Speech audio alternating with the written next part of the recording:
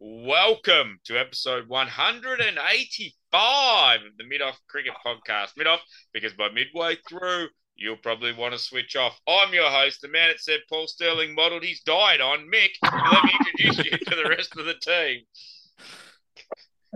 Next up is the podcast answer to if you don't have anything nice to say, don't say anything at all. Welcome, David, who, by the sounds of it, isn't here again. So we'll have Oh, it out him. we'll push Next on, Mick. next up is the podcast resident RSL rules guru. Welcome, Alex. Hello, everyone. I just want to say that it's been 2 days in a row where I live. The sun has been out, and there's been a 2 in the first number of a degrees Celsius. Insane.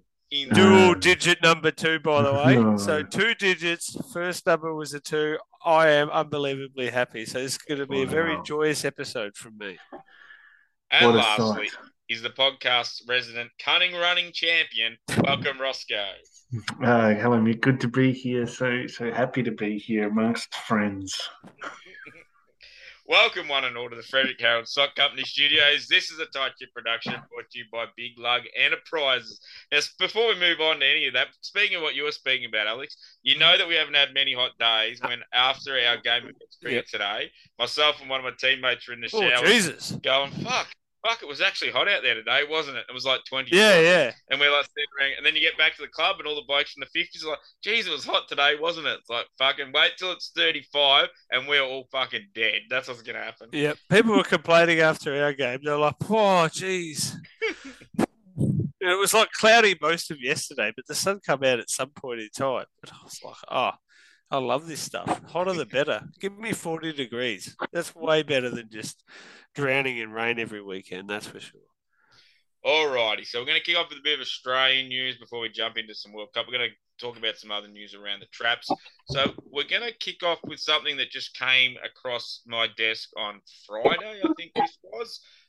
So former Australian bowler Zoe Goss is set to be honoured with a statue at the WACA. So WACA's having a big ground redevelopment. There's plans to have 3 statues, and Zoe is planned to be one of those. But not everyone was happy about that. And West Australian Cricket Association, that's the WACA for all you playing at home. So they got $100 million ground development, which is where these statues will be a part of it. So the 3 statues are going to be fast bowler. Unsurprisingly, Dennis Lilly will get a statue. So I'm surprised he doesn't already have one. They must be giving it a fucking facelift. So then they're also planning to do something to represent the First Nations players who were part of the original Invincibles team that went over and toured before there was the real Invincibles and all that type of stuff. And then the third statue is going to be Zoe Goss. So former Test cricketers Graham Wood and Mike Valletta supported the statue of Lily, but were so upset by the plans to include Goss and the First Nation statue that they resigned from the WACA board earlier this year. Not a good Jesus. look, fellas, is all I'm going to say to that. Like, Oh. What? So, okay, you ideologically objected to it, right? yeah, But like, surely is like they were board members, right? yes. Like, is it a money thing or is it like an Well, I think ideological thing? part of it. So the quote from Mr. Graham Wood was right up Yeah. front. I was vehemently against it, Why? but he was also the WACA chairman who got recently ousted, and this decision has been made by who's replaced him, who happens to be Christina Matthews, who is a Uh-huh. female chairwoman or WACA boss, whatever you Yeah. want to call her, chief executive. Now I'm not like female or not, the Zoe Goss thing. Like I think there's a lot from terms of like maybe not necessarily statistically, but statistically she stacks up as well. Mm. Um, but just the coverage that she gave women's cricket from that Brian Lara dismissal Yeah. is worth like arguably tens, hundreds of millions of dollars of advertising dollars because people still talk about that to this day. Like it's a part of cricket folklore and trivia. And the fact too that Brian Lara took it on the chin and didn't carry on like a pork chop about it, and has since gone on and said, "Yeah, no, she got me. It's a good ball, rah rah." Like, um, whilst she might not be Belinda Clark or one of these other like just absolute standout once in a generation type players, she still has her place in the game, and she still has her place in like history. And that's the thing. Like perfect example. I'll let you guys talk in a second, but a perfect example is at Collingwood at the home base of the training base at Collingwood. There's two statues at the home base at Collingwood. One is Bob Rose, who arguably until Nathan Buckley and Scott Pendlebury was the greatest Collingwood player ever. Everyone who's ever seen Collingwood games says he's the benchmark. He was the greatest player we've ever had. There's a statue of Bob Rose at Collingwood. The other statue at Collingwood is Blue Richards, who was a good player, played in the flag. From memory, was a captain, all this stuff, but was never like one of the greatest players to ever pull on footy boots. But his contribution to the game and to the football club warranted him having a statue. So Collingwood built a statue of him. And I think that Zoe Goss is a little bit more in that category, necessarily than the greatest player ever category. But that doesn't mean that it's unwarranted. But yeah, so thoughts. Yeah, it's an interesting one. I thought the Wacker was getting pulled down, basically. So this was news to me. $100 million. Did The they fact make it's a still around is news. Yeah. I thought, are they making a mistake? I thought maybe they mean Perth Stadium. They're going to put a statue at Perth Stadium. It's interesting. It's a good point, Mick. The statues go up not just of greatest players of all time, but of almost random, not random. Random's a bit harsh, but of other things, notable things that happen. Yeah. Yes. So I don't have a problem with it, but I can see they sort of have a point. Like if there's just Dennis Lilly, there's a number of really great Test cricketers come out of WA, and yes, they would all mostly be male, but you could feel a little bit hard done by if you were a great Test cricketer from WA and you're not getting a statue. Yeah, and that's fair enough as well, I think. Yeah. Like, someone like Rob Marsh, who's recently passed away and all that type of stuff. Like, so. Justin Langer, even. Heaven forbid. No. Do a Marsh family Joe one. Angel, Brennan Julian, some of these blokes. They could have Jeff, and then they could Joe have Sean and Mitchell on the tractor in Zimbabwe. Just exactly. with the Curran boys.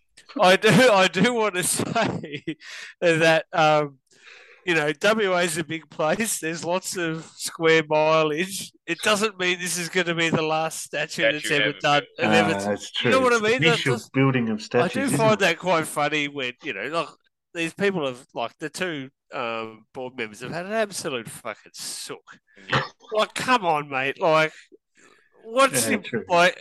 How insecure do you need to be that like Zoe Goss like without the just that one ball. That one ball is enough, I think.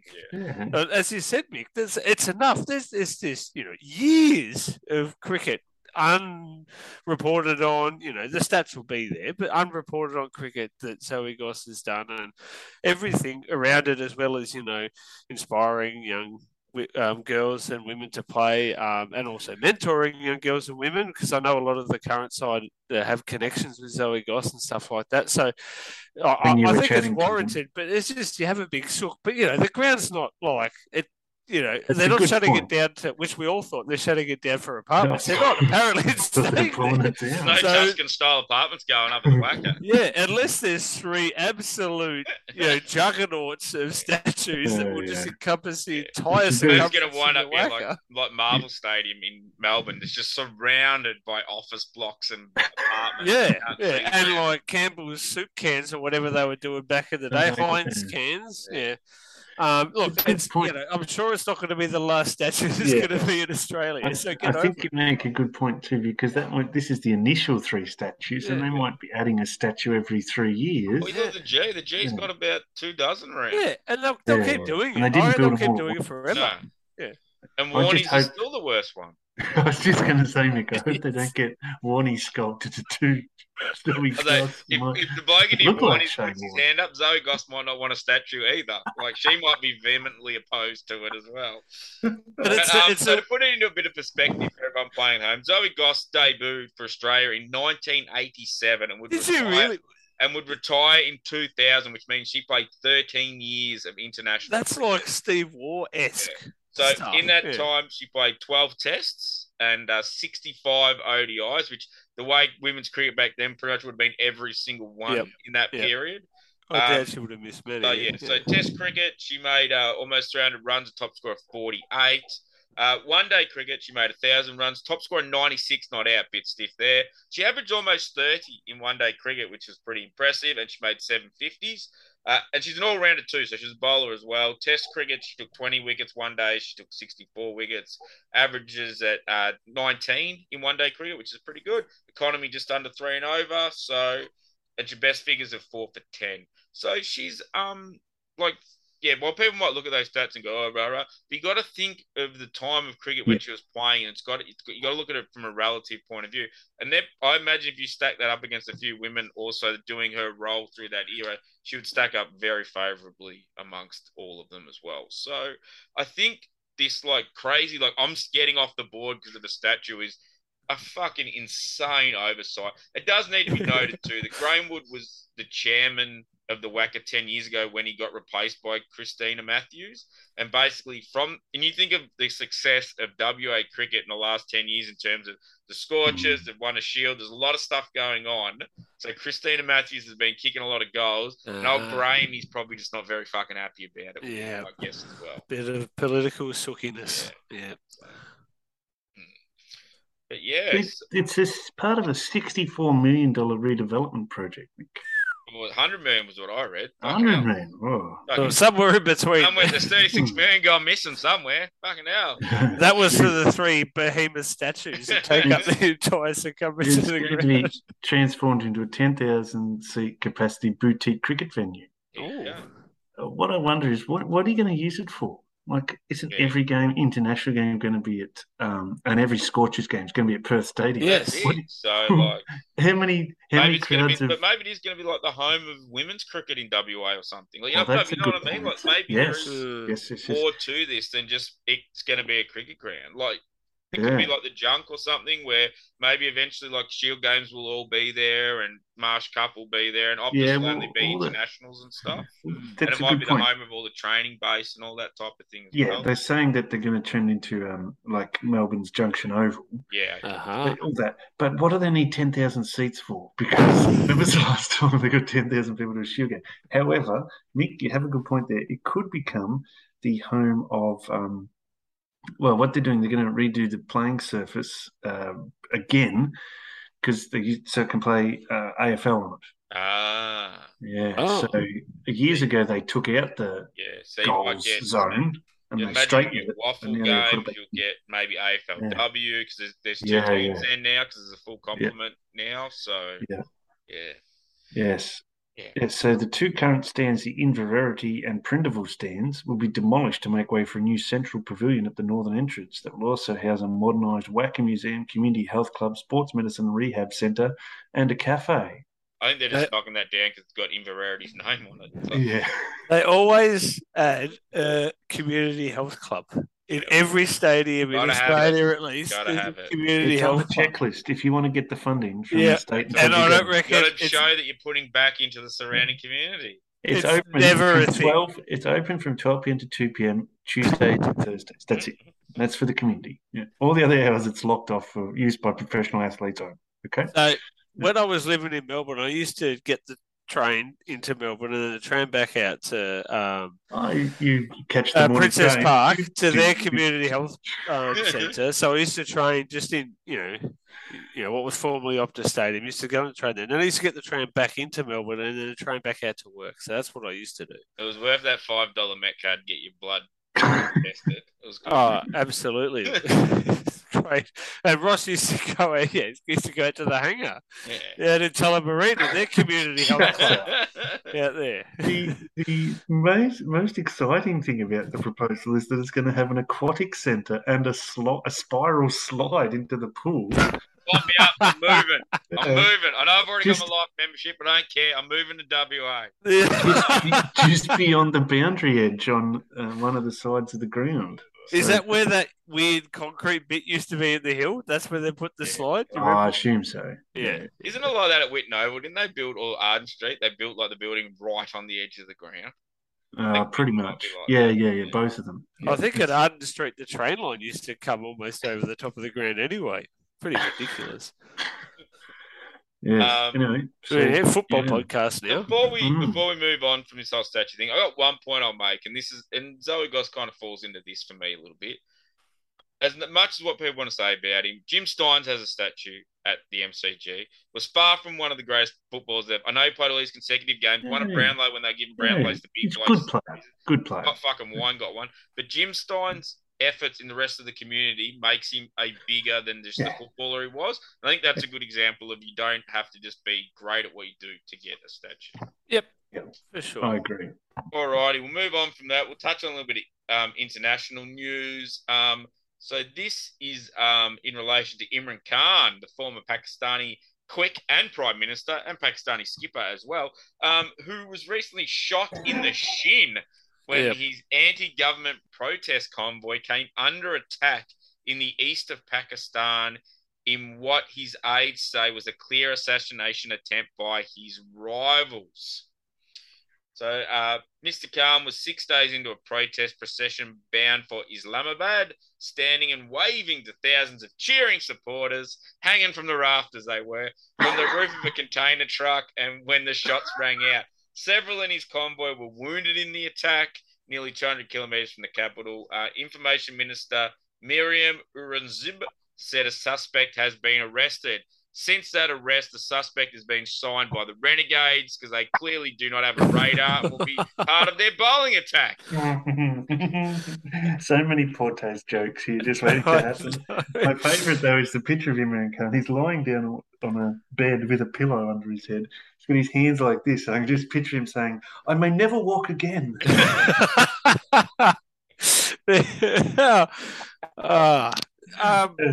Apparently, this shot in the leg hurts as much as gout. So my heart goes out to him. Yeah. Is it one of those ones? Is it like when you drop a catch? Like it hurts more because it hit where it wasn't. Like they don't hurt if you catch him, boys. Like if it catches you right in the chest, it doesn't hurt as much. Yeah. If it just lodged in his shit instead of deflecting, it would have been like, oh, what even hit me? Let's go, Islamabad. Let's go. Next up on this train, whistle stop tour. Whistle stop back of a flatbed truck tour. Sorry. So I might correct you actually, Mick, and I hope I am correcting, and our listeners can correct me if I'm incorrect, which is a great way of saying I think it's Premier of Pakistan, not Prime Minister. Well, the article I copied off the internet says former Pakistan Prime Minister.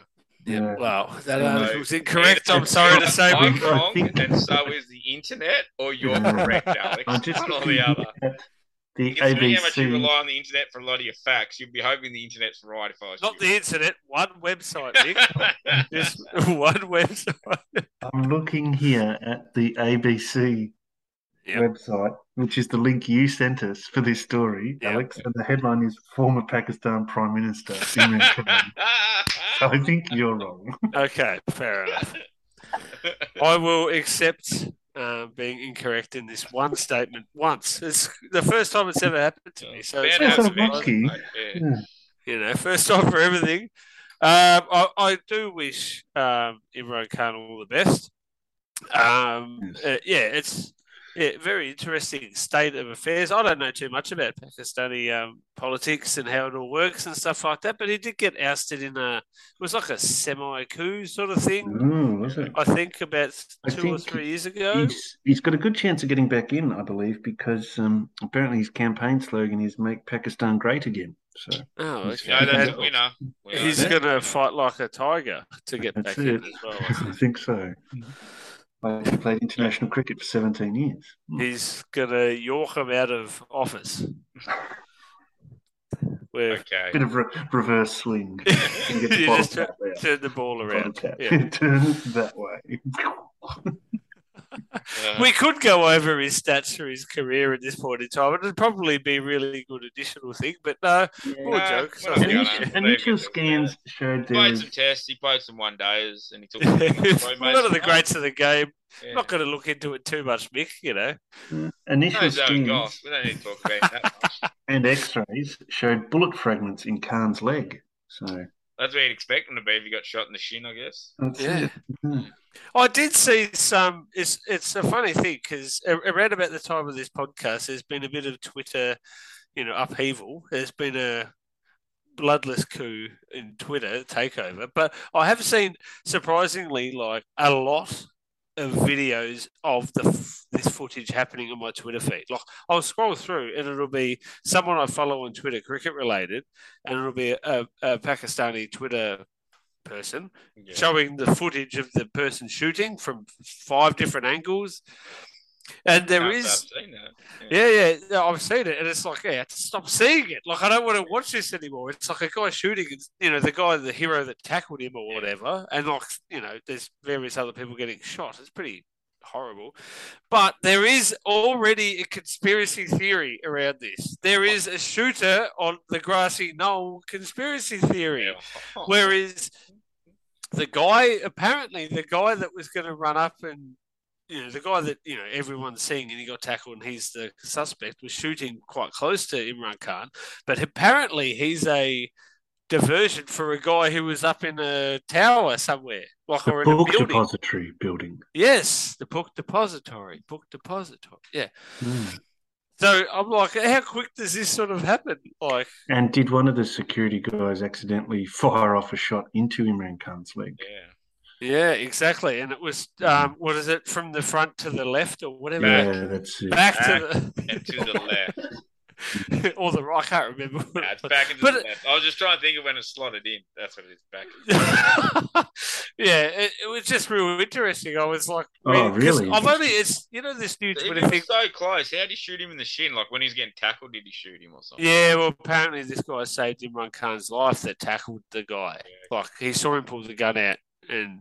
When it went off as he tackled him. But yeah, thank goodness he had Gordon Tallis in his security detail. Of all the names you can pull out. A few hit-ups, that fucking fixes everything. All right, I think that'll do it. George Gregan was there just to pick up the bullet once it fell out of the bottom of his shin and flick it. We wish Imi a... What do we wish him? Speedy recovery. That's it. I wish him all the best. Yeah. We wish him good luck in getting onto the City of Whittlesea Council. Got him. All right, so next up we've got an Around the Grounds with Alex. So what have you got for us, mate? Well, this is going to be good. So I've been requested. Cool. I've been requested to do a Dalton Park or North Dalton Park, as it's sort of known. There's not really any certain known name. Why do we need to know about this place? New South Wales played a Shield game recently there and have played some in the past, and I got requested to do this segment. So I looked up. Now, I'll put it out here to the caucus, which is only 2 people because Bull pulled out tonight. So the Wollongong City Council info website had fuck all on this ground, nothing. It just existed, right? And apparently it's also in Illawarra. So I thought Illawarra was a town. No, it's a region. Wollongong's in the Illawarra region. Look, I don't know. Like, is it an anomaly within Australia that people just talk about Illawarra? Because it's the Illawarra Sharks, right? St. George Illawarra Dragons. Yeah. So it's Cronulla Sharks. That's a shire too. Oh, Jesus Christ. It's so confusing. It's a suburb, sorry. It's in Sutherland Shire. Now, Illawarra is one of those names like Bellarine. It's not really a place. No, it's not a place. Sort of it's a region. Yeah, it's just what's colloquially known as. Because I was like, it's just like the Illawarra, you got to type in illawarra.com.au, you got to type in wollongong.com.au, Dalton Park. So it's so difficult. There's a newspaper called the Illawarra Mercury too, just to confuse you. And the Illawarra Hawks played in the NBL, and they're based in Wollongong. Shit, did CJ Bruton play for him? Should have. No, well, he probably did. So northdaltonpark.com.au was much more helpful than the Wollongong City Council info website. Do you have any good Google reviews? No, I didn't actually look that up. There was so much information on this ground that I couldn't even get to. Like over 2 weeks of research, I couldn't possibly looked up some Google reviews. 2 weeks in fucking quotations. North Dalton Park Regional Sports Centre Incorporated. It's a non-for-profit organisation being administered by the Management Board, although the establishment of a trust agreement in 1993, so it's quite old. I wish them all the best. The NDP Management Board is made up of members from Wollongong City Council, Wollongong Australian Football Club, AFL South Coast, Cricket New South Wales, which is probably why New South Wales Shield game was hosted there, and Cricket Illawarra. The NDP board's vision is to, and this is obviously written a long time ago, to develop a regional sporting facility focused particularly on Australian football and cricket, capable of staging major sporting and community events, including state, national, and international standards. The venue offers, not exclusive, but including function room, canteen/kitchen, PA system, and umpire change rooms, would you believe? Wowee. Yeah, fucking knock me down. That's like pretty high class sort of stuff. I think that makes your first class venue if you've got umpire change rooms. You don't just make them change it in their front car seat with their VL Commodore at the car park. So there's a bit of a puff piece about it, about the Dalton Park. Are you into sports, Ross? Yeah, this is good. I've been on their website too, and it looks like the website was made in about 1998. It hasn't been updated since. It's still accurate, but it's just old school. Yep. Okay, Mick, are you into sports? Oh, of course I am. Yeah, well, Dalton Park is one of New South Wales' largest regional sporting facilities, which I find hilarious. Mm-hmm. One of New South Wales' largest regional sporting facilities. I reckon it's probably not one of their largest. I reckon there's a lot more that are way bigger than this venue. I reckon they are like below 20. It's located close to Wollongong's central business district, which I guess it would include a fish and chip shop and maybe like an H&R Block tax accountancy. I've been to Wollongong. It's a nice town. Oh, I'm sure. But does it have a CBD? Yeah. Every town has a CBD. Oh, just central. Just call it central. Oh, centre of town. Wollongong Centro. No, Wollongong centre of town. Yes. Not. Near the centre of Wollongong. Yeah. It's also handy to a variety of accommodation and transport options. Mm. The ground is a 14-minute walk away from Fairy Meadow train station and a 23-minute walk from Tauragiri station. So that's pretty central, I reckon. 23-minute walk. I don't think that's very close at all. But anyway, I love how it's actually in the Illawarra region, in the city of Wollongong. It's in the suburb of Fairy Meadow. That's quite fun. Yeah. There's there's too many suburbs in the Illawarra region. I think it's ridiculous. Just call everything Wollongong and we'll move on. Yeah, like Reservoir. There's no Reservoir East. There's no Reservoir North. It's just 150 square kilometres within Melbourne is Reservoir. Everything north of Rotham. So North Dalton Park is the main field within Thomas Dalton Park Regional Sports Centre. The ground features those two, were they? Yes. Thomas and North. Absolutely, yeah. Oh well, it was a nickname. His actual name's Northern. I call him North for short. For short, yeah. Classic. Yeah. The ground features a grandstand with seating for 430 fans in plastic bucket chairs. It was actually, they say plastic bucket chairs. Yeah, can I just interrupt there to say, now this is the sort of seating capacity the WACA should be looking into. The 100 mil, yeah, absolutely. 430 chairs. People are coming to a shoot game. They could have 2 each, 3 each. One for the paper that they rest there. They pick up when there's drinks. I'll pick up the paper, have a read, put the paper down, do the crossword, read Fred Bassett, that sort of thing. Don't even raise a smile. It's over. Thank God.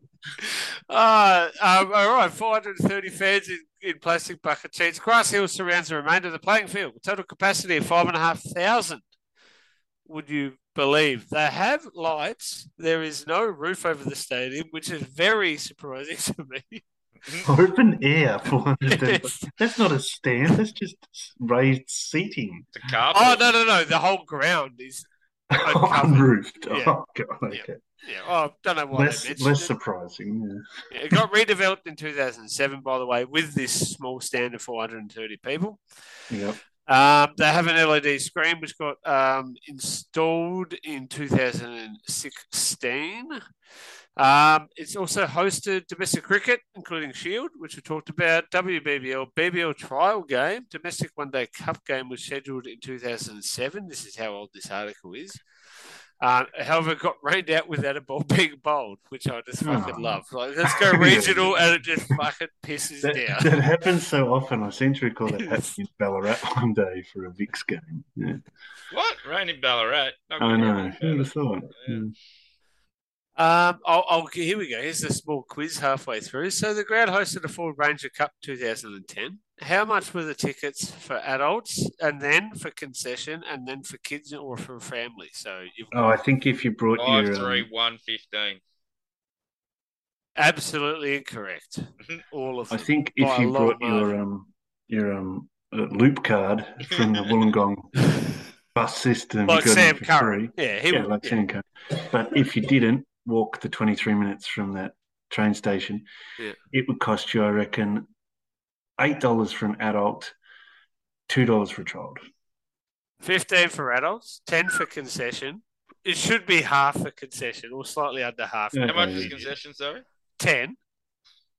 Bloody hell. 5 for kids, 35 for a family. That's a lot for a Ford Ranger Cup. Yeah, it goes all day. It's length duration you get your money's worth, but quality, no.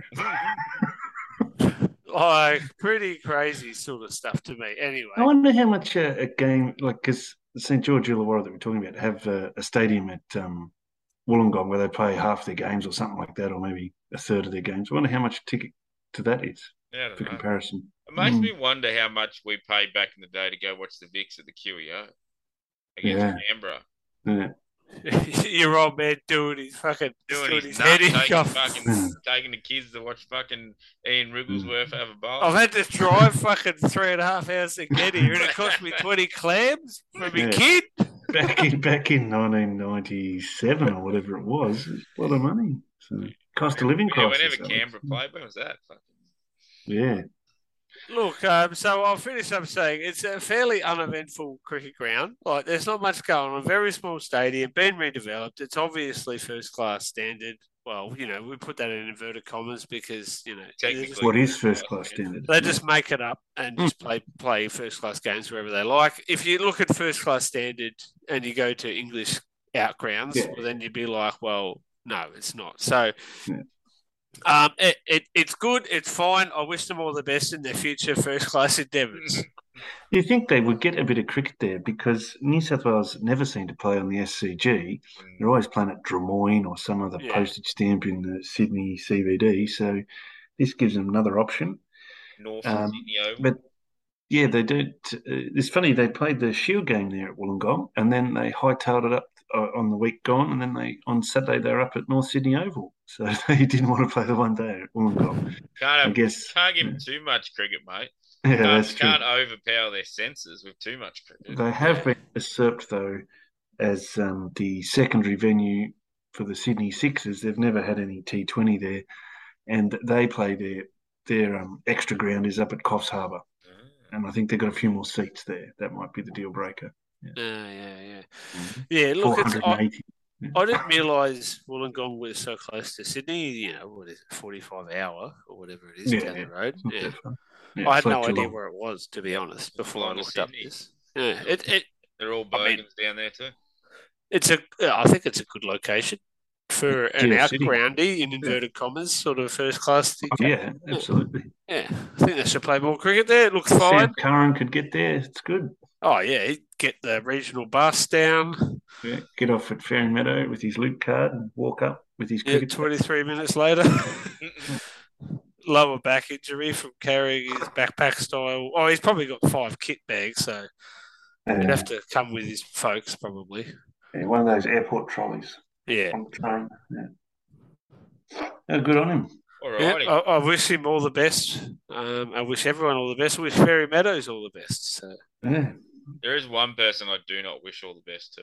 Yep. That was whoever asked for that around the ground. I think it was David Bullock, actually. David, fuck you. I think it was David He did that and then didn't even rock up and listen to it, you fucking pain in the ass. It's funny because it was me. Oh, was it you, Ross? Ross. Well, sorry, David. Fuck you, Ross. How about that? Fuck David. All righty. So we're going to move from talking about cricket in terrible places to the T20 World Cup, which is just terrible cricket in other places. So we've Good got, segue. yeah. So the T20 One of World the Cup best. is wrapping up as we speak, and we're about to hit the finals. The final game of the tournament portion of it is underway at the moment, with India taking on Zimbabwe, which is not going very well for Zimbabwe, unfortunately, from all accounts. So we're just going to talk a little bit about the Cup in general. We're just going to touch on some of the kind of upsets and things that happen. Then we'll talk about who's going through the semis and what we think's going on. Probably the highlight of the World Cup for myself was when Ireland defeated England under Duckworth Lewis. That was fantastic. Oh, fuck, that was good. Zimbabwe also knocked off Pakistan, just Pakistan doing Pakistan things. South Africa defeated India, which is pretty good. And then today, the Netherlands went, well, fuck you, South Africa, and defeated them and knocked them out of the tournament. So Now, I watched a bit of that. Gone, ski. I watched the first 6 overs of South Africa's batting innings there, the power play, and they were 2 for 39 off the power play. So they needed just on 8 and over. It was very strange.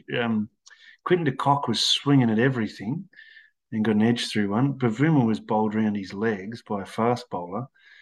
It was very strange that it was just 8 and over, which is pretty, standard stuff for T20 cricket. And that powerful batting lineup, well, I don't know how they managed to stuff it up, to be honest. Yeah, I read an article or comment from someone the other day. Can't remember who it was now.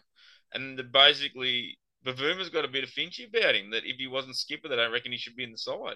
Ah. So that was interesting, I thought. So, but yeah, so speaking, obviously, the Australians have also missed out. They required Sri Lanka to help them out beating England, which was always tough going. ICC rigged it against us, I think. Yeah. So they made some interesting decisions in the final game. So Finchy, unfortunately, was injured, so Cam Green came in for him. They dropped Mitchell Stark and brought in Coldroop Kane Richardson because he was seen as a better death bowler, was the information we were given by Daniel Vittori, who was an Australian assistant coach. And they also lost... Who else did they lose? Tim David to injury. And he was replaced by... I can't remember. Steve Smith. Smith should not be anywhere near a fucking T20 side. He is T20 kryptonite and should not be playing. I'm not saying he's not a good player. That's not what I'm saying. He's very I'm saying good one-day player. Fucking horrible T20 player and should not be anywhere near our national setup. I don't care how much he mopes. I don't care how much he sulks and how much he fucking carries on about it. He should not be playing. That type of a spot, that extra reserve batsman to see, fucking whatever, that's where your Ben McDermott's and the guy should be. That should not be Steve Smith. Steve Smith should not be there. Because Steve Smith, Tim David, that's not like for like. No, it's not. You're right. I agree with you. It's not boundary hitter for boundary hitter. It's like accumulator and maybe go at 8 and over guy, which is Steve Smith, and then maybe go at 12 and over guy, which is Tim David. Yeah. Like Steve Smith is your Michael Bevan accumulating runs ODI player. I don't have any problems with him being in the ODI team. Oh yeah, number 3. He should not be in the T20 team. He doesn't, despite what anyone and people come back and try to say rah about him, he doesn't have that foot on the gas and just take off. He doesn't have that at the start of his innings, and he can help, and he helps dig holes for Australia when he plays. And he did that to a little bit in this game as well against Afghanistan. But he should not have been there. It's not his fault that he's getting picked, but he should not be getting picked. No, I agree with that. And he's a really good one-day player. So that's fine. The interesting things I thought were didn't really finish out the game strong against Ireland in the bowling. We fucked it. No, and they not let them, but they got quite a few extra runs, the Irish team. And then Dave Warner's dismissal against Afghanistan was a good one. He's 25 off 18. Surely he's going fast enough. And then he tried to do a cover drive batting right-handed. Just it onto his own stumps. And the thing that blew my I don't think he hit mind, it. So I'm watching it, and I want to say Watto is on the commentary. Maybe Michael Clark, one of those two blokes on the commentary, and they go, "Oh, look at him set up as right-handed. Look at him. Oh, he looks like he could be right-handed." He looked, yeah, if he's batting 11, maybe he looks like he'd be fucking right-handed. That shot was fucking horrible, mate. I've seen better shots played the fucking F-grade ECA games I play in. That was fucking horrible. Just stand there and whack it, you stupid little prick. Yes. Yeah. He was 25 off 18. What was the need to do exactly what you're But saying. he's had one of those tournaments. Like, remember the one the other time where he like got down on one knee and tried to slog sweep it, and like, somehow pulled it around onto his leg, onto his stump. Like he's had a. That's his highest score for the tournament too, isn't it? I think that's the first time he's got out of fucking single figures. Well, he was the highest run scorer at the last tournament. Yeah. So it was fair enough that Australia stuck with the team that got them success at the last tournament because we're only here 12 months later. Yeah, no, I know, with minimal changes. But I'm not saying you dropped Dave Warner, but fucking he had a stinker. But like, I think it's interesting. Why didn't they drop Pat Cummins instead of Stark? Because he's had a pretty ordinary tournament. And Coldrip did well, go 12 and over. Yeah. I think it's a really big clean out required of this team. So there's not another T20 World Cup for 2 years, so they've got time on their side. But I'd be thinking 2 years' time, the next T20 World Cup, I'd see Tim David and Zampa in the team. That's about it, to be honest. Yeah. Maybe Bison or Stoinis. But yeah, you're right. But maybe Bison. Yeah, I'd see Bison. But they're like 30. Stoinis is 29. Bison's like 32 or something. Stoinis is 32. Bison's 31. T20's been proven to be in the old man's game, but like because you don't true. Like hitting sixes and hitting with the power Bison has. That's not going to go away that much in 12 months. But like 12 months ago, we were like, how the fuck did he get into our side in the last World Cup, you know? Yeah. But what's interesting, he had that good T20 series in the West Indies. So that's where he locked himself in at 3. Yeah. Remember, I think we've had 3 or 5 games in the West Indies. Then we had 3 or 5 games in Bangladesh and were horrible. Yes. Right. So we had all these second stringers, also blokes there. And then we sort of went for basically the test team with a few different batsmen. Right. And we won the thing, right? Yeah. We won the comp 12 months ago. So we stuck with that. Fair enough. Yeah. Now I'm wondering, well, we've got 2 years to find blokes, but we knew that the second stringers were horrible and couldn't win a game. Yeah. And now this team has got sort of, I don't know, just a bit stale or hasn't hit the right notes, and some of them are going to retire anyway.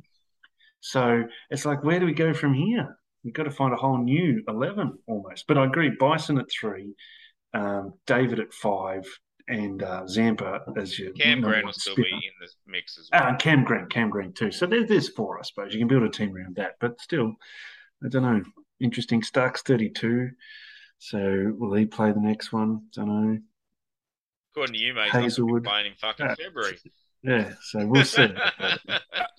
Ever the contrarian as myself is, and we throw the baby out with the bathwater. We had a shocker against New Zealand and some washouts and shit. We missed out. Like, there's 3 teams on the same points, and we just got fucking belted by a 21-year-old. Yeah. We're Australian. This is what we have to do, mate.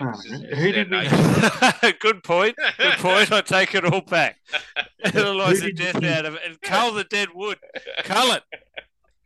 Who did we beat? Did we beat Sri Lanka? Yeah. And Sri Lanka, Afghanistan, Ireland. Yeah.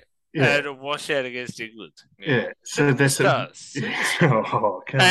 all in the T20 warm up games against England, we lost all of them. There was a washout, I think. Oh yeah. If we were in that qualifying tournament against like Namibia and all that, we might not have got through. We might not have got through. Because we beat the West Indies, but then they didn't even qualify for the main tournament. So pumping ourselves up. Oh, we beat the West Indies 2-0. Yeah, and how goes Tim David, the next superstar? Wonder kind. Yeah, absolutely. So, fucking barely a bloody fart. Faced the ball. Wet fart this tournament. Fucking hit one boundary, that's it. Fucking hell. He was shit. He's young, but he was shit. Yeah, he was shit. The other thing I was wondering about was how did Afghanistan get so close at the end? I didn't see it right through to the end. But I stopped watching too, so I can't answer that. I stopped watching. I think Rashid Khan got some runs, didn't he? 48 off 23. That's just gone bananas. Good on him. Yeah. So, with Australia being eliminated from contention to go through to the semi-finals, brackets shit. Yep. the run of the host nation not winning the T20 World Cup. So T20 World Cup has not been won by a host nation in its illustrious, what's it now, like 5 years old? It's way longer than that, isn't it? I know it's way longer 2007. than that. Right, okay. Straight over my head, Good Nick, one. that joke.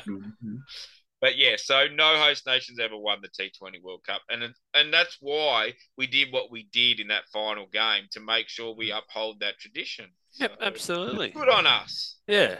Well, we're the true winners of the tournament for doing that, I think. Yeah. So group stages. So New Zealand and England go through from Group 1. Australia was on the same points as them, but unfortunately missed out due to net run rate. Group 2, Pakistan and India go through. India will finish on top unless Zimbabwe pulls something out, which doesn't seem like they're going to today.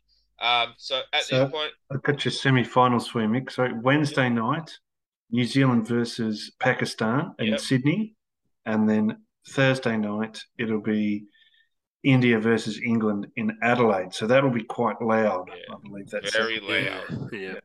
And then the final on Sunday, this time, 7 days from now, right at this time, in fact, the final will be at the MCG. So I'll see you both there. Yeah, I'll be there once in a Once lifetime. in a lifetime. So we could possibly have a Pakistan-India final. Wow, fuck. Imagine. We could have a New Zealand-England final too. Yeah. We could also have a New Zealand-India final or a Pakistan-England final. We could. All those The things are combinations are endless, or not quite endless. Not quite. Well, there's 3 of them. The only thing that we do know is that Australia are not going to make the final. Okay. Unfortunately, we can't get an Australia-Zimbabwe final. That's the worst part of it. That's for certain. That is impossible. Now, the only other disappointment here is that we don't get to see South Africa choke in a semi-final because they choked today. Yeah. They choked in their effectively elimination final instead. Yes. So. Yes. Well, it wasn't even seen as a quarter-final, but it turned out to be because they lost it. And how the fuck did Pakistan make it through after being like the bottom of their group after about 2 rounds, I reckon, and then just somehow everything just falls into place? Yeah, I think Pakistan might have been one of the very few teams that didn't have a washout. A little bit. I'm just looking here now. I did notice. So yes, they didn't have a washout. They won. They played 5. They won 3 and got 6 points. So no washout points. Yeah, there. so Australia really had 7 points. So if they actually had been in that group, they would have got through. So they just hadn't been in the strong group. Group of death. Yeah, it's a group. And what did hurt South Africa was that they were murdering Zimbabwe down in Hobart early on in the tournament. And they just didn't get enough over. They're only chasing like 80 or something. Yeah. And they were none for 50 or 5 overs, and then the rain came. Suck shit, dickheads. I think Zimbabwe said that while they were shaking their heads. Wrap your towel around that faff, you fucking wanker.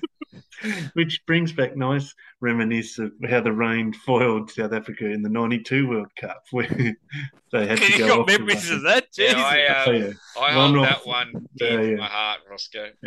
Off 14, what did they need? 14 off 1 ball or something. They came back out for 1 ball. Vivid memories as a 9-year-old.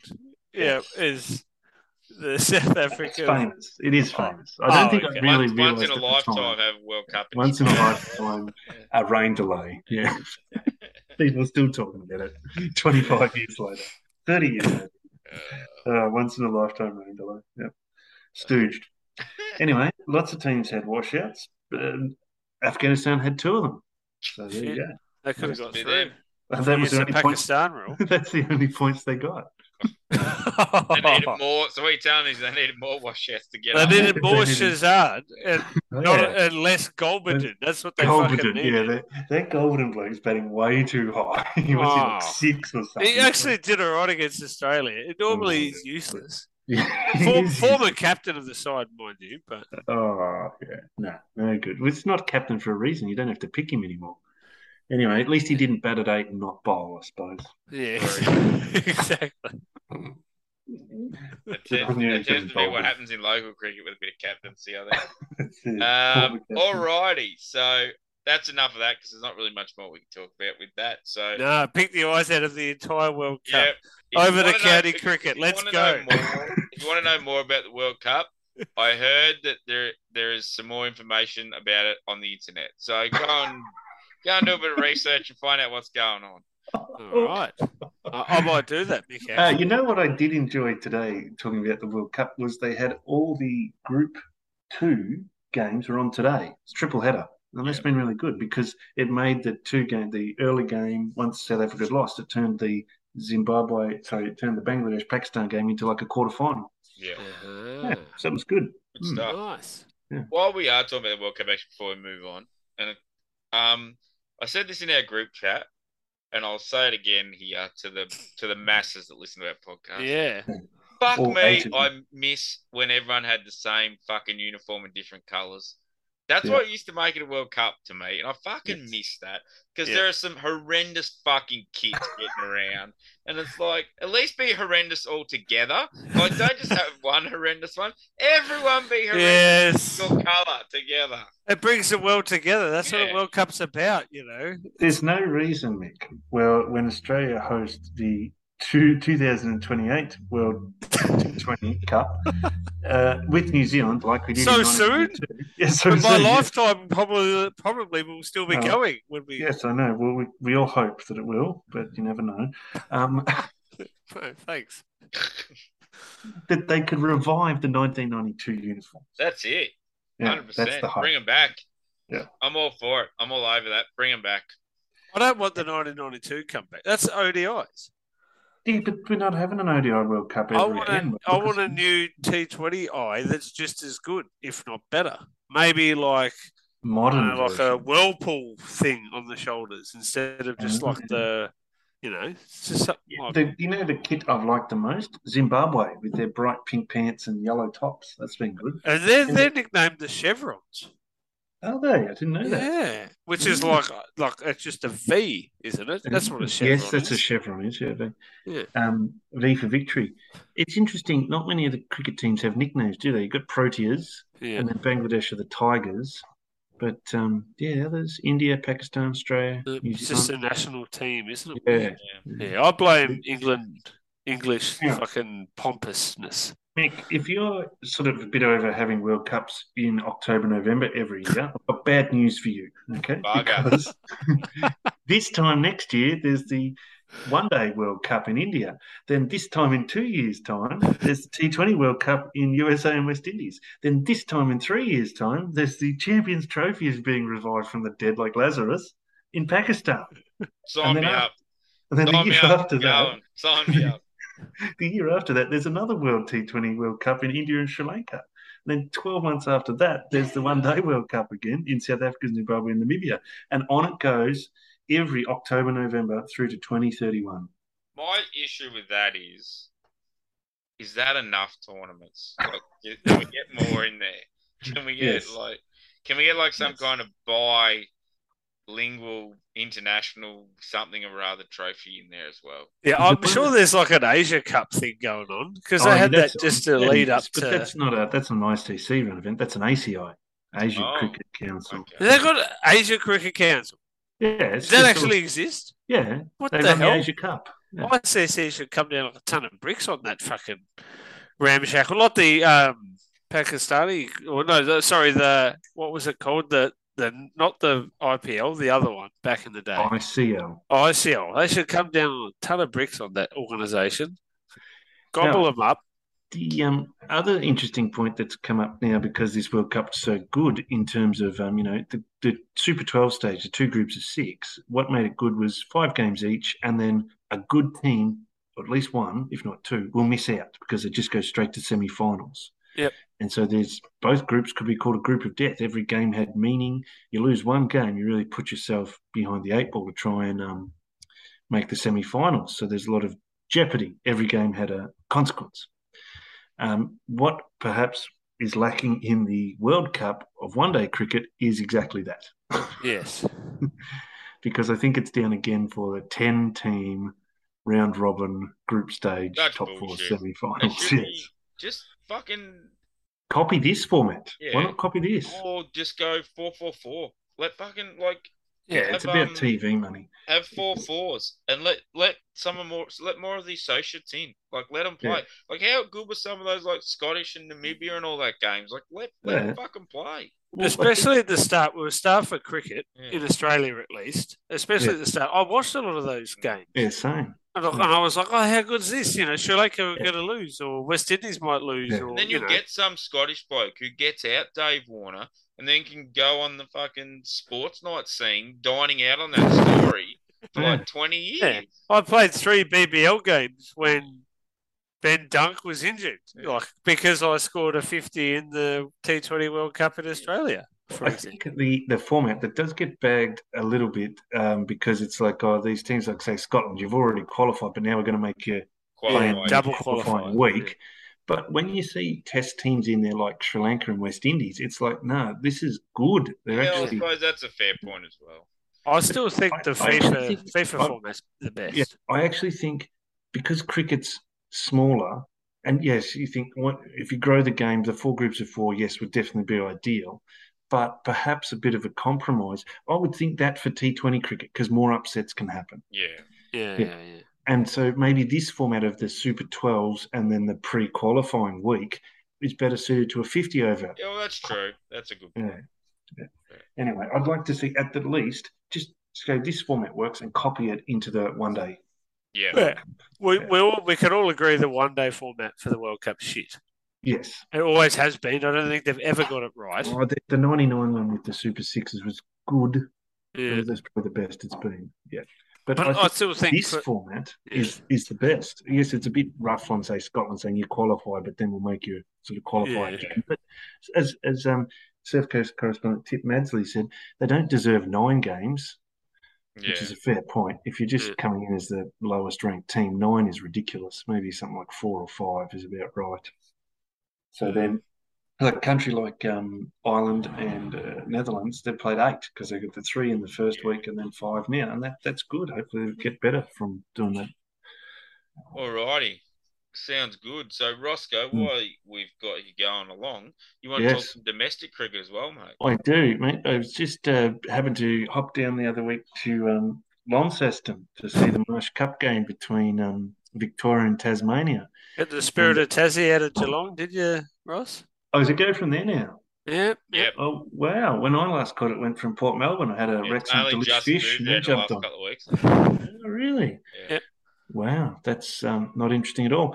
Okay, batting at 3, Marcus Harris made 142. Mackenzie Harvey opening the innings. He pushed out, we believe, our man Sam Harper. So a bit of an interesting one there. Jake Fraser McGurk, first ball duck. So good on him. And Fergus O'Neill, your man, Alex, 16 off 19 right at the death to get the Vicks up to 265 from 7. Pick of the Tassie bowlers was Bo Webster. I saw him bowling a few mediums the other day. The quarterback. Yeah, he's tall. He looks like a good... Yeah, he's a big boy. Who's this strapping lad sending down some tasty mediums and with a little bit of pepper on him? And a bit of pep? Yeah, a little bit of pep in his step. He looks like a fast bowler or medium cracked fast pepper bowler. Or just some of your fine ground white pepper? Whatever's cheapest. And he took 2 for 23, so good on him. Tassie just struggled a little bit. Usual reliable Caleb Jewell at the top of the order only made 8, and Ben McDermott only 9. Jake Doran, who's in rich vein of form, he made 104. How old's Doran? Young buck still, only 25 or something. Really? Seems to be around forever. He has been around forever. They New South Wales, he got plucked out of New South Wales at about 17. Yeah, got him into Tassie. He was the one who was going to, because he's wicketkeeper. Of course, he's playing for Tassie. Yep. Wicketkeeper. He was the one who's going to push Phil Neville. What's his name? Peter Neville out. But then, because he got spotted by Tassie, Peter Neville was able to keep playing on for another 7 years. Another 10 years. That's it, yeah. Much to the chagrin of Surf Coast correspondent Tip Madsley. All right, but unfortunately, no one could stay with him. Tim Ward, 22, Bo Webster, 23. As we all know, 20s don't win you 50 over list daisies. Daisies. I noticed on the T20 World Cup on the scorecard today, they had Bavuma come up and they said number of 50s he scored, which was 1, and the number of 30s he scored 10. So it's good now that international cricket is recording Stoinis tons. Anyway, we move on. Tom Rogers gave it a shake, isn't he? Isn't he front man for UMI or something? He made 28 That's or Tim 30. Rogers. Oh, yeah, that's his brother, Tom. Yeah. Equally Yeah, as but, painful, I imagine. Oh, yes, really up his own date dickhead, I believe. Anyway, 248. Still wears flares. Yep. Yeah, he's lost his Denim time. flares. Yeah, Loves it. Just a real pain in the bum. Goatee. Anyway, yep. Guess who was pick of the Vicks bowlers? Bolo. Bolo, yeah, drive through Bolo, 3 for 38 off 10. 1 no ball. 0 tolerance for that, my friend. Also, he's 1 no ball in the car park at T. Run up practice, please, in your spikes. On gravel. Spikes, on the gravel, yeah. Sort it out. Using the car parking bay white line as the white line of the pitch. Yeah. Yep, absolutely. Okay. Yeah, and 3 for 52 for our man Jack Prestwich, who you might remember back in the Prestwich. Yeah, back in the 90s, Mick. Scott Prestwich, cricketer for Queensland. Yes. Might remember him. Yeah, that's his son, Jack. Yeah, and he's... You guys are insane. Yep. How do you remember that shit? What's his averaging? How many fucking Prestwiches have there been? Yeah, it's a funny hard to remember.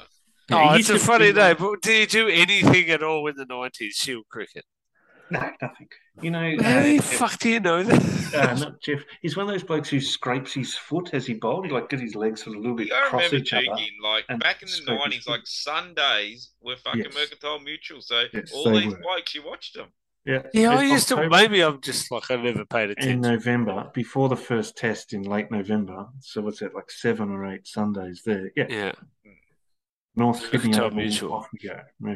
Yeah, fair enough. Trying to hit the signs, trying to win $100,000. Yeah, that's true. 20,000 people at Adelaide Oval to watch. Win 3 times. Darren Berry hit a 6 by hitting a sign. Yeah. Alrighty. Match referee was Dave Johnson, and he did a great job too. Kept both teams on a straight and narrow, which was good. And Marcus Harris for his 142 not out got the chockies for play of the match. He got the Bataki ham, and he also got the Aquila shoots. So well done for him. Fuck both. Well done, Marcus. Yeah, that's how much one of the all-timers he is. Yeah. One of the greats. We move on now to... I worked out why the T20 World Cup only had the game at 7 o'clock on Saturday. Didn't have an afternoon game. That's because it was a Marsh Cup doubleheader. Oh, yeah. Clean air. Yeah, that's it. Clean air. And the big story out of the Marsh Cup on Saturday was the return of North Sydney Oval to the circuit. Hey! Yeah, and I noticed the famous stand on a stand was still there. And the also famous tower where they do a bit of fire spotting was there.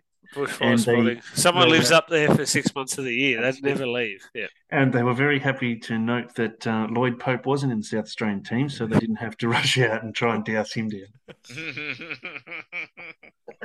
Didn't have to get Liam Hatcher, the big ginger. Liam Hatcher.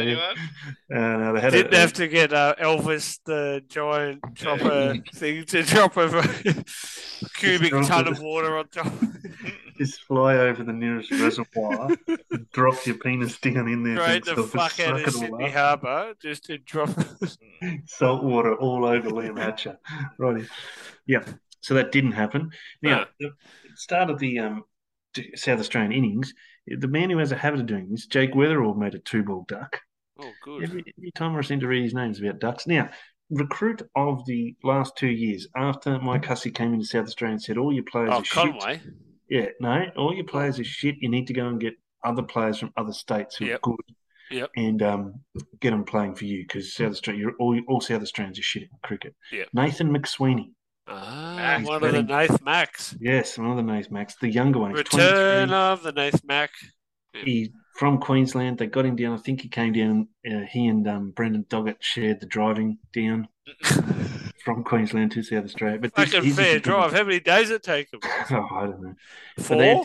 Doggett. When they stop in Cobar? No, Doggett couldn't leave straight away, remember, because he couldn't break his lease. So that's right. Yeah, had to hang out there. Yeah. Just one single mattress in his house. Just the rest of the shit's been shipped down. Can't break me lease, lads. Yeah, sorry. And he barely does. He basically doesn't play for him because he's got some degenerate back problem. So really good to dog it. But Nathan Better than a McSweeney, on degenerate the other gambling hand, problem, I guess. Yeah. Fucking oath. And I can attest it is far better. Pain is better than having no money. I'll give you that fun. McSweeney, on the other hand, 23-year-old batsman, got South Australia their first Shield win in 2 years in the last game of the Shield season last year with his 99 not out in a run chase. Yep. And here, he's been leading the charge all season. He was elevated to number 3 for this game and responded with a 94. So a little bit unlucky not to get the century there. 13 fours in his innings, ably supported by 67 off 51 for Alex Carey, Travis Head 55 off 62, opening the batting, which I think is his go. He should be opening the batting in one-day cricket. Style, maybe. Yes, I think, well, no more Finchy. I'd be looking at Travis Head as the other opener. I think maybe later on when Warner retires from Test cricket, probably a very similar batsman. But at least in the last couple of years, Head's gone ultra-attacking. Yeah. I think Test cricket's not his go. But anyway. Well, I don't know. Thomas Kelly, they seem to love him, but I think he's perfect 50-over cricketer, not T20, not Tests. But anyway. I think he's got test stuff in him. Tom Kelly, 53 off 34. I know. Liam Scott, 19. 330 for 5, which probably at North Sydney was a little under par. But anyway, it's a decent score. It's unfortunately because Ben Manetti didn't get to bat, but anyway. Okay. And the idiocy of the New South Wales lineup was exposed when they decided to play 4 batsmen and Dan Sams at number 6. It's like, Jesus. I mean, he can hit a ball, but at number 6. 6 is 7 or 8, like 7 at best. Yeah, New South Wales are flying. They were 2 for 200 in the 30th over. So double it. 30. Yeah. Yeah, 4 for 400. Yes, but then it all started falling apart. They lost Sanger and Holtz, the keeper, and then Dan Sams, would you believe? But they're being carried by Dan Hughes, who was opened and was on 139 off 127 when Dwarshuis smacked a straight drive back at McSweeney, who got a finger on it, deflected onto the stumps, and was out. Yep, which was in the 48th over. And at the time, they were 316, needing just 15 runs to win. And then Nathan Lyon came in, didn't get near a Wes Agar full toss, and was out for first ball duck, and then it was all over. Yes, so... They took it deep anyway. Yeah, well, that's right. And what cost them the game? Team selection. Yep. Alrighty. I don't know how you could think that 4 batsmen, including... And then the keeper at 5, followed by Dan Sams at 6, Hayden Kerr at 7, Sean Abbott at 8 was going to win you a game. Anyway, there you go. That's New South Wales cricket for you. Suck a fat one, dickheads. Yep. Best of the South Australian bowlers, 3 for 67 for our man Henry Thornton. And Manetti got 2 for 52, so good on him. And Nate McSweeney, 2 for 51 and a run out and 94. Man of the match. Yeah, man of the match. Not according to Crick Info, though. No, Lloyd Pope somehow got man of the match. Info. All right, last one. I'll keep this one brief because I know you like the long and drawn out reading of a scorecard. Finish off with some fixturing stuff once you're done. Yeah. Josh Philippe made 73, Hilton Cartwright 41. All out WA of 47.2 overs for 236. Cardinals in not batting their overs. Mick Nessa, 9.2 overs, 5 for 28. So 5 far. Yeah. More Nessa. So 237 or 50 overs was the target for Queensland. They fell in a massive fucking hole straight away.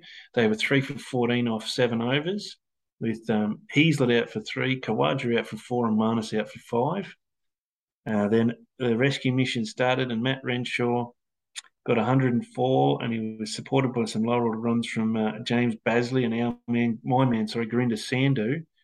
But unfortunately, in the 49th, in the third last ball, Matt Renshaw was run out and then the Titans couldn't do jack shit and they fell 5 runs short, all out 231 in the last over. He was the last man out. In fact, Matt Renshaw, there you go, talking shit. Matt Kelly, 3 for 34. Our man Berendorf, 3 for 41. There you go. Man of the match was Matt Renshaw in the losing effort. So well done him. He gets to lord over his teammates and saying, I was good. What the hell were you doing? Yeah. Yeah. Did my bit. That's the dream, mate. That's a cricket dream. Yeah. So Marsh Cup is well rollicking right into the mid-fixture region now. WA on top with 4 wins from their 4 games. And South Australia, would you believe, with a horrendous negative net run rate, are actually in second place with 3 wins Yes. and 1 loss. Hearing that, Ross, has got Yeah. me rollicking in my mid-fixture. I think a few people are, just quietly. Queensland and New South Wales, I say, are out of it now. 3 games, 3 losses. That's good to hear, actually. Yeah, I'm full rollicking now, full fixture rollicking, hearing that they're probably out of it. Yeah, the final structure is top 2 straight into the granny. Oh, yeah. So as it should be in cricket in Australia. That's right. So Vic and Tassie with 2 wins apiece are still a chance, though Vic's got a terrible net run rate. Anyway, the upcoming games are next week, 15th, 16th, 17th. So nicely spread out for you, Alexander, on Monitor 1. Yep. You got a day game. Monitor, perfect. Yeah, you got a day game out of Queensland on the Tuesday. You got a 1 p.m. start on Wednesday, the 16th. And then on Thursday, the 17th, it's a 10 a.m. start in Hobart. So glorious. That should be good. And then they finish off with one day-nighter on the 27th of November before having a hiatus till mid-February. So there you go. Yes, nothing better than a little bit of midweek Matador Cup or whatever it's called these days. Yeah. Did you want me to run through every squad now, Mick? We're good, thanks. Oh, okay, right. Okay. I'd like to shout out to New South Wales for having the worst fucking kit. Oh, yeah. It's got plain navy pants and a plain blue top with a navy collar. No sponsors, no nothing. Yes. They got a little logo. They got New South Wales cricket logo. No sponsor, though. No. I didn't. It looks like back in the day when, like, clubs got told you got to start wearing colours on Saturdays. And someone's going, oh, fuck, we better get something. Where can we get it from? Lowe's, get everyone a blue T-shirt. There we go. Let's go. Yeah, it does look like that. Why are they wearing dark blue pants? Maybe they got they rang up Victoria and said, "Can you just buy twice as many? We'll get it cheaper for bulk or something." That's it. Yeah, can we just borrow some? You know, we've got 11 blokes filling in. Can we borrow some on the stomach of that sort of the stomach region of that T-shirt? It should have like Marsh Cup or something. Yeah, it's got nothing. I'm not surprised that the one-day teams don't have sponsors because they don't get a lot of coverage anymore. They're not really. But they look like umps in like a a park competition. Pants. Yeah, like their dark pants and their light blue top. Like that's what they look like. They're fucking umpires. Yeah. All right. Speaking of local cricket, we'll talk about a local. I haven't got to the Shield yet, Mick. But you go local, then I'll do Shield after fucking that. Hell, Ross. Jesus. Give you the full Marsh Cup, the full set. Has there been any Shield? Oh, there's 2 games. Three. Three? Oh, yeah, the Vicks played that game as well. Vicks, yeah. Haven't the Shield? We're going to do local cricket first, but then Ross can do the Shield. Do it quicker, right? Yeah. Quicker. All right. So local cricket, we've got James Garvey of the Morley Cricket Club. Took 10 for 46 off 26 overs. Oh. So not bad going by James. Well done, buddy. Next up, we've got Jared and Nathan Sims of the Bellagio Lansdale Cricket Club. Bellagio? Ooh. So Jared took 5 for 49 off 28 overs.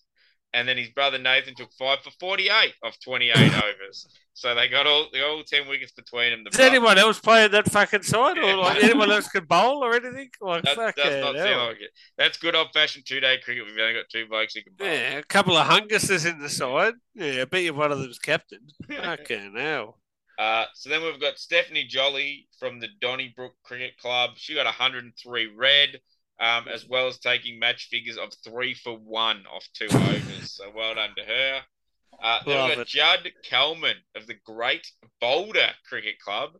He got 230 off 109 balls, hitting 17 sixes, and then would take 4 for 2 off 4 overs. So he was seeing them like large stones. Yeah, fair to say Judd had a day and a half.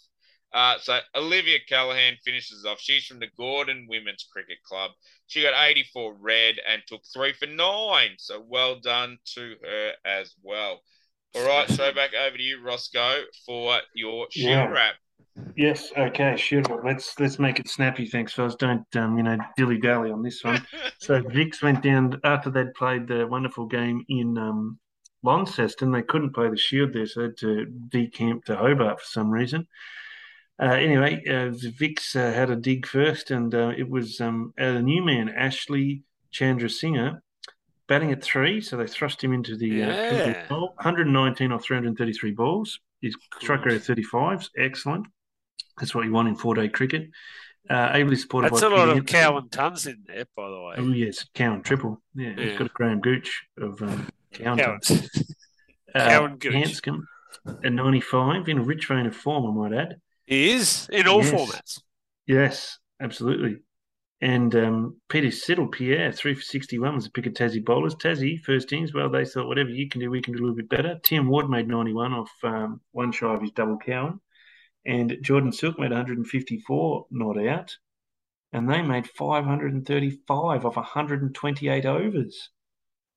Mitchell Perry, got a Ginfer, 4 for 112. Fergus O'Neill, Ginfer, 2 for 128. And Cameron McClure, another Ginfer, 2 for 110. Bloody hell. Is that like a world record for Ginfers in one innings? Bolo let him down and he got 1 for 95. So how many overs did he bowl? Must have been 100 or something. 28. Bloody Fergus O'Neill bowled 28 Bolo got overs. carded? Bowled 28 overs, 11 no balls. Oh. Jeez, man.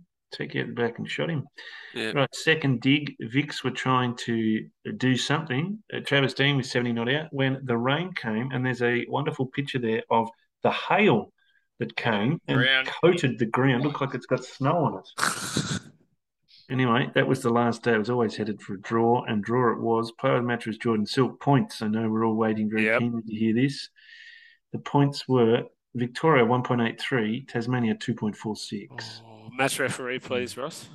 That was David Johnson. He also he got on the Tassie team bus and got down there.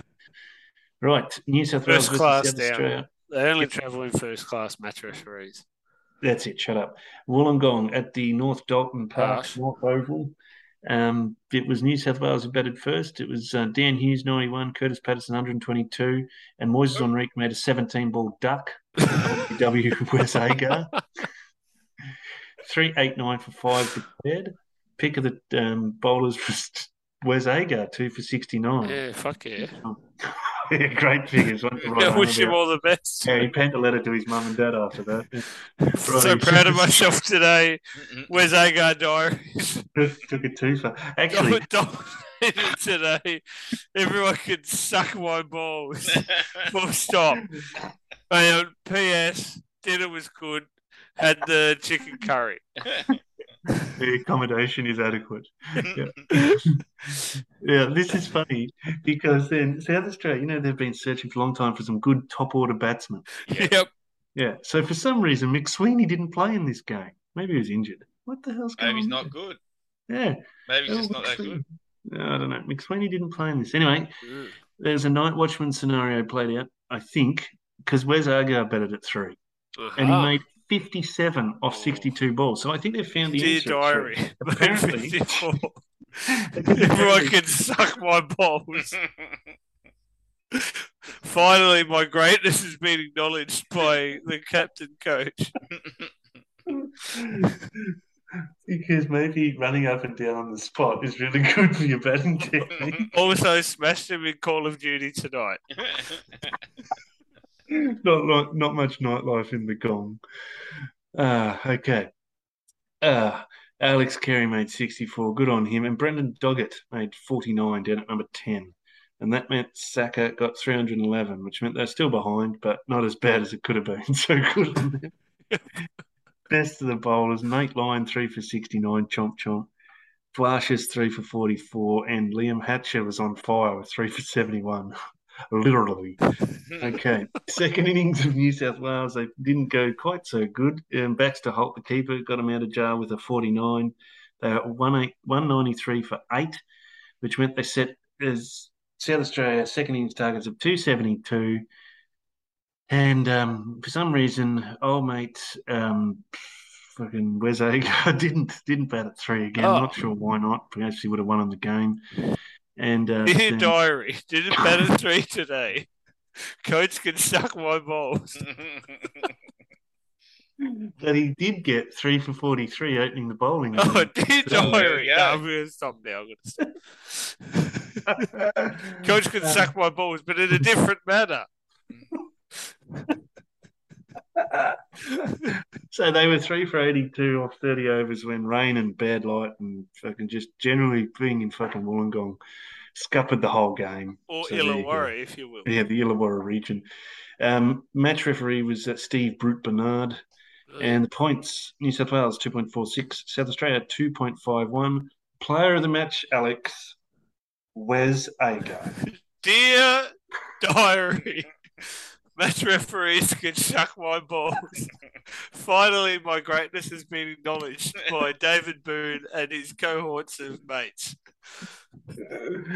Roddy, we move over now to Build a tower in Minecraft tonight. Thought it was good. Hopefully, breakfast tomorrow in the hotel is good. Fingers crossed for hash browns. They have eggs, sunny side up. Okay, easy over or sunny side up, either's fine. Okay, Queensland hopped on the long, slow boat over to the WACA ground in Perth, where there were 10,000 spectators packed in to see this field. And they got their money's worth, let me tell you, because first day, old mates Queensland rolled for 211. Only bloke to hold his head up was Usman with 56 and Mick Nessa with 56. So well done. He's just on fire in all formats, Mick Nessa. He is. And then pick of the bowlers, Jay High Richardson, 4 for 40. So well done to him. And our man, Corey Rocky Chiliochi, he got 2 for 26. Pretty sure it's not how you say his name. I'll try again. Rocky Cioli. No, can't do it. Oh, double CCH, isn't it? What is it? It'd be like Rockali or something like that. Oh, Rockali? Yeah. Oh, Rocky. You pronounce every letter, usually. Yeah. Rocci Cioli. Yeah, but the H is what will be killing you. You probably don't need to pronounce that. It's probably like Rockali or something. Or Rocky or something Cioli. Okay, can't do it. We'll move on. Anthony Rocket Craig Kelly. Rocket Kelly. Rocket Kelly. Oh, Pebbles. Got it. Pebbles. Yeah, so the 211, Western Australia said you only made 211. We'll counter that with 115. So they were in all sorts of deep financial shit at 3 for 3 in the fourth over. And even worse, 6 for 29 in the 16th over.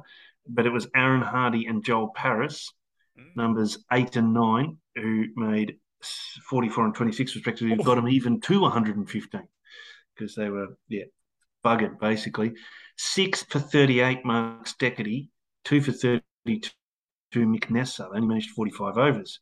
Right, Queensland batting a second time.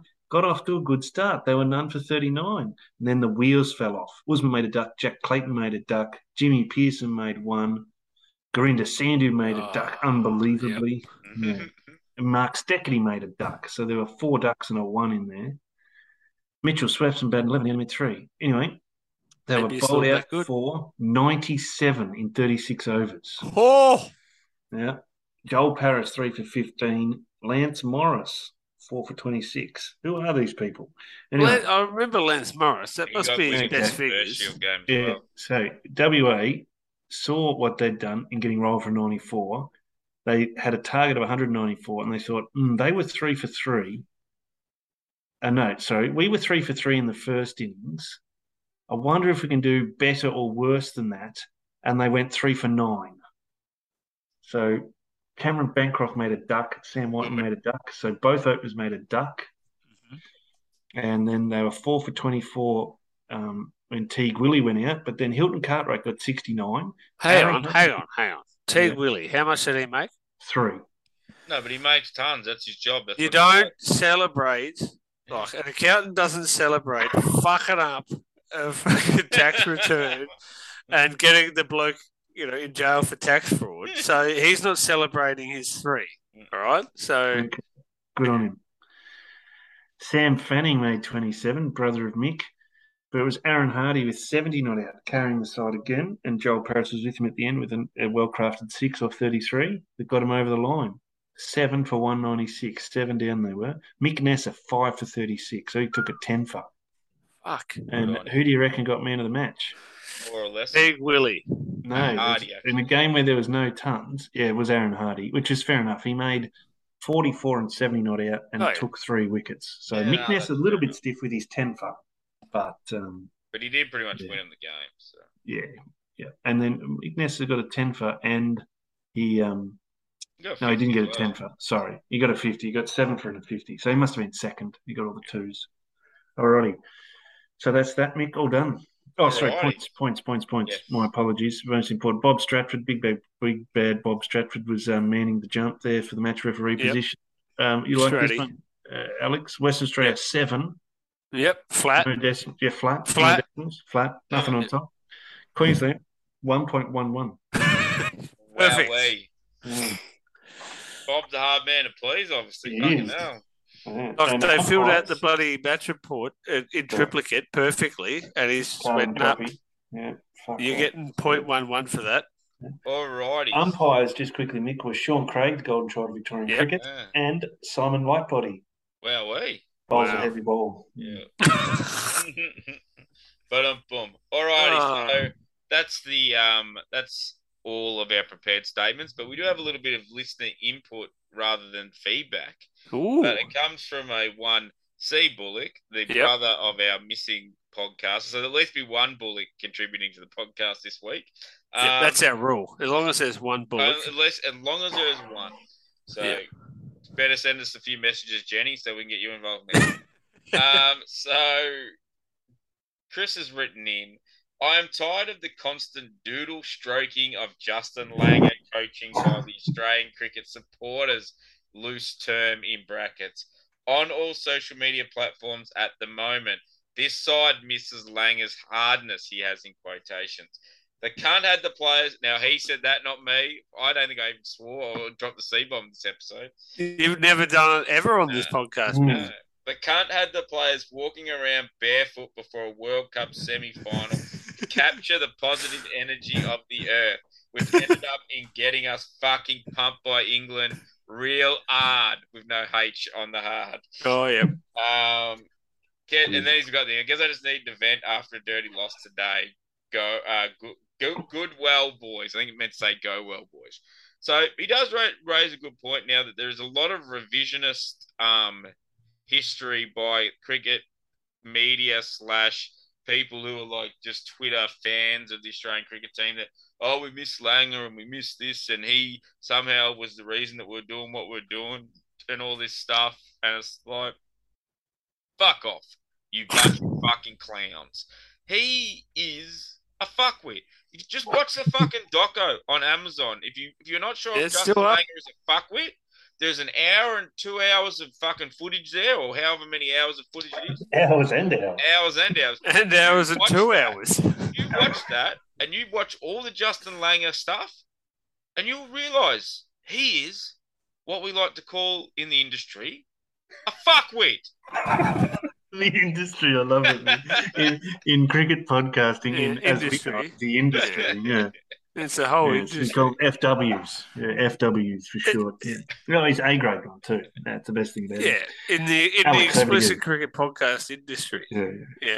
It's us and the summer game bloke and that other guy. It's just some other shit that no one listens to, Dennis like our podcast. Dennis does get shot in the leg. And, oh yeah, really. Don't get me started on that guy, by the way. But it's funny. It's like Langer had a lot of mindfulness thing. Like I didn't really think about it at the time, and Chris raises a good point. Like it's a lot of mindfulness shit in Langer's like coaching style and getting everyone, in the right mentality. I don't know if it works or not, but it is. That's not really hard, is it? That's not hard cricket. But that's the thing. Like he's viewed as being this like hard man. Yeah. And he's got this weird kind of hippie thing about it. It's like Luke Beveridge in the AFL with the Bulldogs. He's very much in the similar vein. Where everyone thinks he's this hard nose, like if you see him in a pub, he's going to glass you and fucking throw you out the window. And then the next thing, everyone's like, yeah, he just wants a positive vibe in the change rooms. I know you got to have that stuff, but it just doesn't fit the mentality and the whole idea that this bloke is so fan-fucking-tastic. Like, it's... And the fact that the hardness of all that makes a difference, like, to these international cricketers. Like, I don't really think it does. Like, I don't know. Surely it's about getting without going into too deeply, but surely it's about getting your players into a right space to perform how they can do, Yeah. perform at their best, I suppose, whenever they go out to play, whatever that may be. If it's walking around barefoot and I don't think all that bringing stuff. energy into your body, or whether it's I think fucking whipping it when they bowl one down to be leg. honest, I would think that the main thing is that they're bored because there's so long between games for no reason. Anyway, there you go. Oh, well, That's why they do all this bullshit stuff. They just should play more cricket. just train more, I think. No, they don't need to train. How many overs do you reckon Jack Cullis bowled in the nets? None. Well, judging towards the end of his career, not Nari one. He did. Yeah, that's it. Mike spent more time in the hair salon than bowling. Sorry. He's going to rock up at my door and bash my face in. I just think they just need to play. Stop all this bullshit about, fucking 3-day breaks between one-day games and shit. Play every day. So you reckon it's fixturing that killed the Australian tilt at the World T20 World Cup? No, not that. That's fine. That's about TV schedules. I'm talking about like when they go on a bilateral series. Just for fuck's sake, play one day on, one day off and stuff for one-day cricket. Just get over it. Or just play more tour games, you reckon? No, as opposed to going in fucking around with it. Tour games are gone. I said they go to Sri Lanka, and Sri Lanka's pretty bad like this. They'll play a game on a Saturday or a Sunday, then they won't play till Thursday and then Sunday or something. Like just fuck. There's an opportunity to play at least one more game in the time that they managed to fit in 3. You could have played 4. Okay. But I think the whole hardness of the coach fucking argument is fucking garbage, because when we're at our absolute best, fucking Buchanan was king of the fucking nerds, was the coach. He's as hard as a fucking floppy bit of fucking lettuce. Like Ned Flanders coming in to coach the side. Yeah, what was hard was the fucking playing group. Like they were hard men on each other. Like you're talking like guys. Can you imagine bowling shit with Shane Warne in your fucking cricket team? Yeah. Oh, jeez. Can you imagine that? Like, that's what it was. It wasn't that they had a coach who was hard. They had toxic fucking players in their squad, bullying you into playing fucking better. That's why they were good. Now, I don't want to correct you here, Mick, because I hate correcting you. But it's not if you bowl bad and Shane Warne's in your team. It's if you bowl bad and Shane Warne hates you at the team. Yeah. You bowl bad and Shane Warne likes you, it's fine. Right. Yeah. As long as you don't run anyone out, Shane Warne's all right with you. Yeah, perfect. Because then you're not a selfish player, because running people out proves how selfish. And vice versa with Steve Waugh. Yeah. You just flip the sides. Ryan Campbell brought this up. Said teams who come and tour England should drop by and play 3 games in the Netherlands. Yeah, he's right.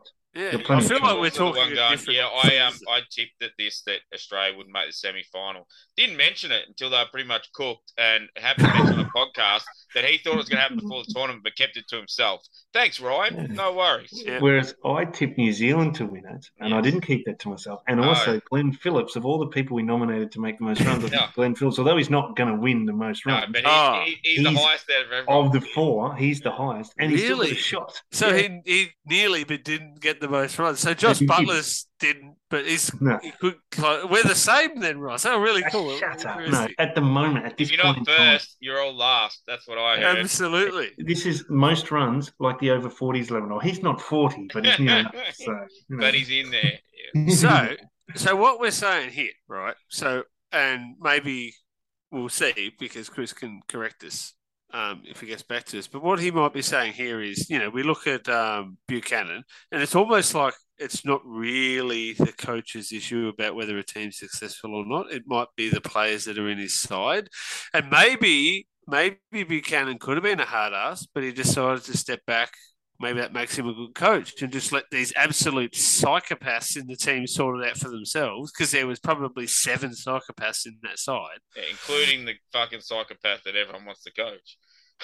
Yeah, exactly. Like, it's almost like, Langer was a shit coach. It's not like, he didn't do, it was sort of successful, but maybe it was the players that were there. I think what's Chris, I don't want to put words in his mouth, but what he's saying is it's you're getting these people, like, for lack of term, the Twitter fucking universe going, oh, the reason we're fucking losing these T20 games is we're not hard enough.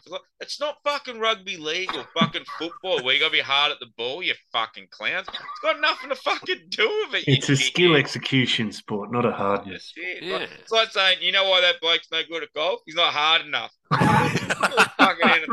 He wouldn't run through a brick wall for his caddy. Yeah.